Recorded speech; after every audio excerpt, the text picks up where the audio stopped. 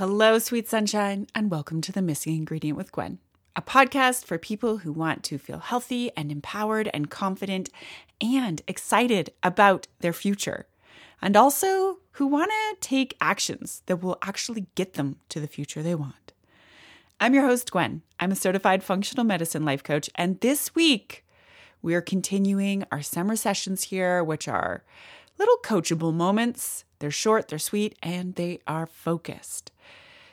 Today, we're talking about who you get to be. So often, we limit ourselves to what we know and what we have been before. If we've always failed at eating healthy, we believe we'll never truly be able to enjoy eating healthy. If we've always been overweight, we think we'll always be overweight. If we've never succeeded in business, we think we'll never succeed in business. If we struggled in relationships, we think we'll always struggle in relationships. If we've always been a mess, we're going to always be a mess. If we've always had anxiety, we're always going to be anxious. If we've never been able to enjoy life, we're never going to be happy in our life, right? It's endless. And we don't know that we have these thoughts, but they're often there, quietly messing up our jam. As a coach, a huge part of my job is to help people find those hidden thoughts, become aware of them, because if we don't find them, they haunt us. They sabotage us. They create struggle where there doesn't need to be struggle. And they're just not true. The challenge is we believe they are, so they are. Does that make sense to you? If we believe them, even if it's deep in our subconscious mind, we perpetuate them. These are things we create out of our pain, shame, past, traumas, all the things. They are things we create in order to survive things. We've created them in order to survive something. They are things that are wrapped all around our ability to succeed at the changes we want. And we all have them in some area of our lives. Like they're just a human experience. So the work is to discover what they are. The work is to become aware of them. The work is to isolate them and question them, acknowledge them, entertain them for a hot minute in a way that isn't involved in buy-in, becoming aware of them and not buying into them like they are facts. And it can be very hard to catch them on our own because we believe them like they're facts and not a story that we've been perpetuating and telling ourselves and agreeing to for ages. But it is possible. One of my favorite ideas for this is to isolate something you really want in your life. Maybe you want to be healthier than you've ever been before. You want to feel fantastic. Or maybe you want to build an empire, or maybe be in an amazing relationship, or be doing a job you love and feeling purposeful and fulfilled, or be like F off financially abundant, right? Maybe you want to lose weight without struggle and suffering. Maybe you want to fix your marriage. Maybe you want to fall in love or make deep and meaningful connections with other human beings. Maybe you want to travel and adventure and be wild and free. Think about what you really want. Do you know? Listen, a lot of people I work with and a lot of adults I know don't actually know what they really want. They've given up and forgotten to even think about it. If that's you, you better reach out to work with me ASAP. Or find another coach you like and get to work, because life is meant to be lived and it's never too late to start living it. So don't come at me with, well, I'm such and such old. I don't have time left to be creating a life that I'm excited about. It's not available to me. It's not possible. No, don't even come at me. I mean, come at me and then we'll just get to work. All right. Okay. Once you have an idea of what you really want, pause this if you need more time. spend time thinking about, what do you really want in your life? What's really important? What do you want your future to look like? And when you know, when you're being totally honest with yourself and not basing it on what other people think or want for you. No, this is about you. When you know what you want, sit with it. Spend time with it. Imagine it. Imagine you living it,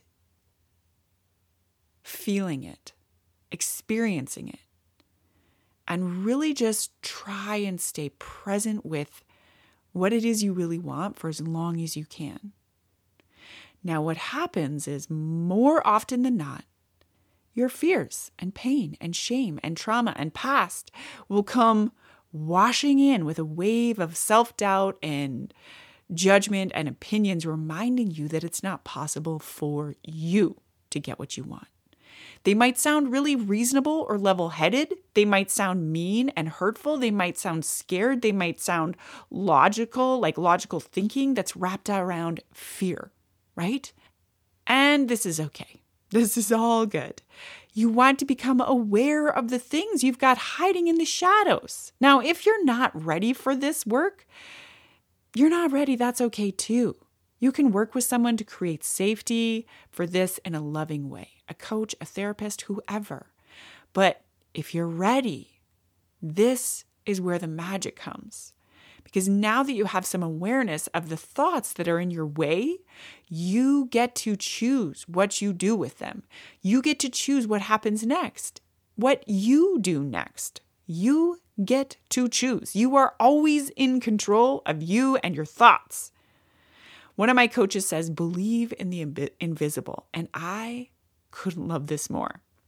He's talking about your future, believing in it even when you have no right to, even when you have nothing but the dream and the fear, even when you have no evidence that it could be possible in the least, even when it seems outlandish and ridiculous and silly and like everyone's going to laugh at you.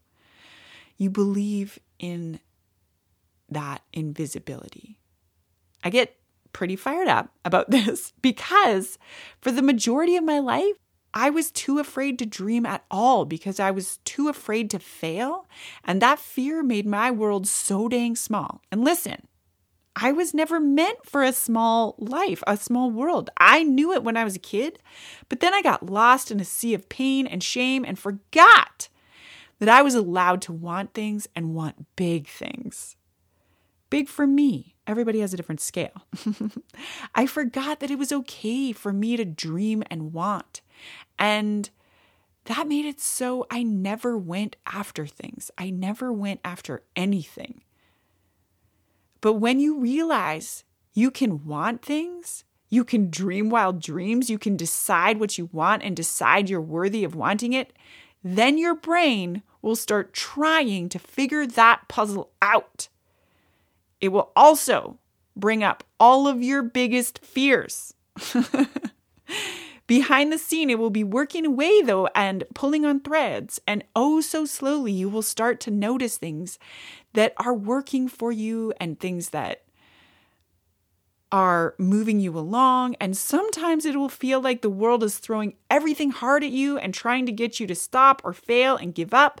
But if you keep holding on to the invisible, if you keep holding on to what you want, if you really believe in what might be invisible at the moment, you will keep going towards it.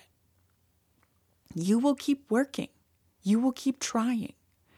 I want you to think about what life would be like if you did that. If you thought about what you really wanted, even if you're old as dirt, and then you started trying to get there.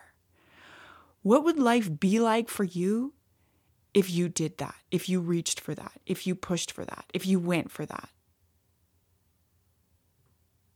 And what would it be like if you never did this? If you just stayed where you are now, always wondering why the thing you want feels totally unattainable for you. If you just stayed in this comfortable place of believing that invisible dream, that invisible destination wasn't available for you. You just stayed. What futures seem more desirable? The one that you're working towards something that you want, even though it's just so audacious and crazy to be wanting, or the one where you just give up on it? No matter what happens, no matter where you get to along your journey of achieving that thing, it's going to be a life that you feel fulfilled in and purposeful and driven and motivated. What we think is going to make us happy is ease. We think if we just create an easy life that's predictable and safe, we will be happy. But that is not the truth. The truth is, we feel most alive when we are risking something. It doesn't have to be anything crazy, but risking potentially being judged, risking feeling of total security. That generates this aliveness. And I'm not telling you to go out and do anything crazy all at once. But I am absolutely encouraging you to connect to what you really want and to remember that you get to decide what you do with that. You get to decide if you give up on it, and you get to decide if you let your past dictate your future. You get to decide if your fears are bigger and more powerful than your desire. You get to decide who you get to be and what your life gets to look like. Your past has no relevance and no power unless you let it. And listen, I spent a majority of my life letting my past dictate my life every day. But we don't have to do that. It has no power unless you decide it does, unless you believe that it does. You get to decide if you want to believe in the invisible and want to work towards it, or you get to decide if you believe all of the fear and shitstorm that comes in when you think about what you really want. Choice is always yours. Ball's always in your court.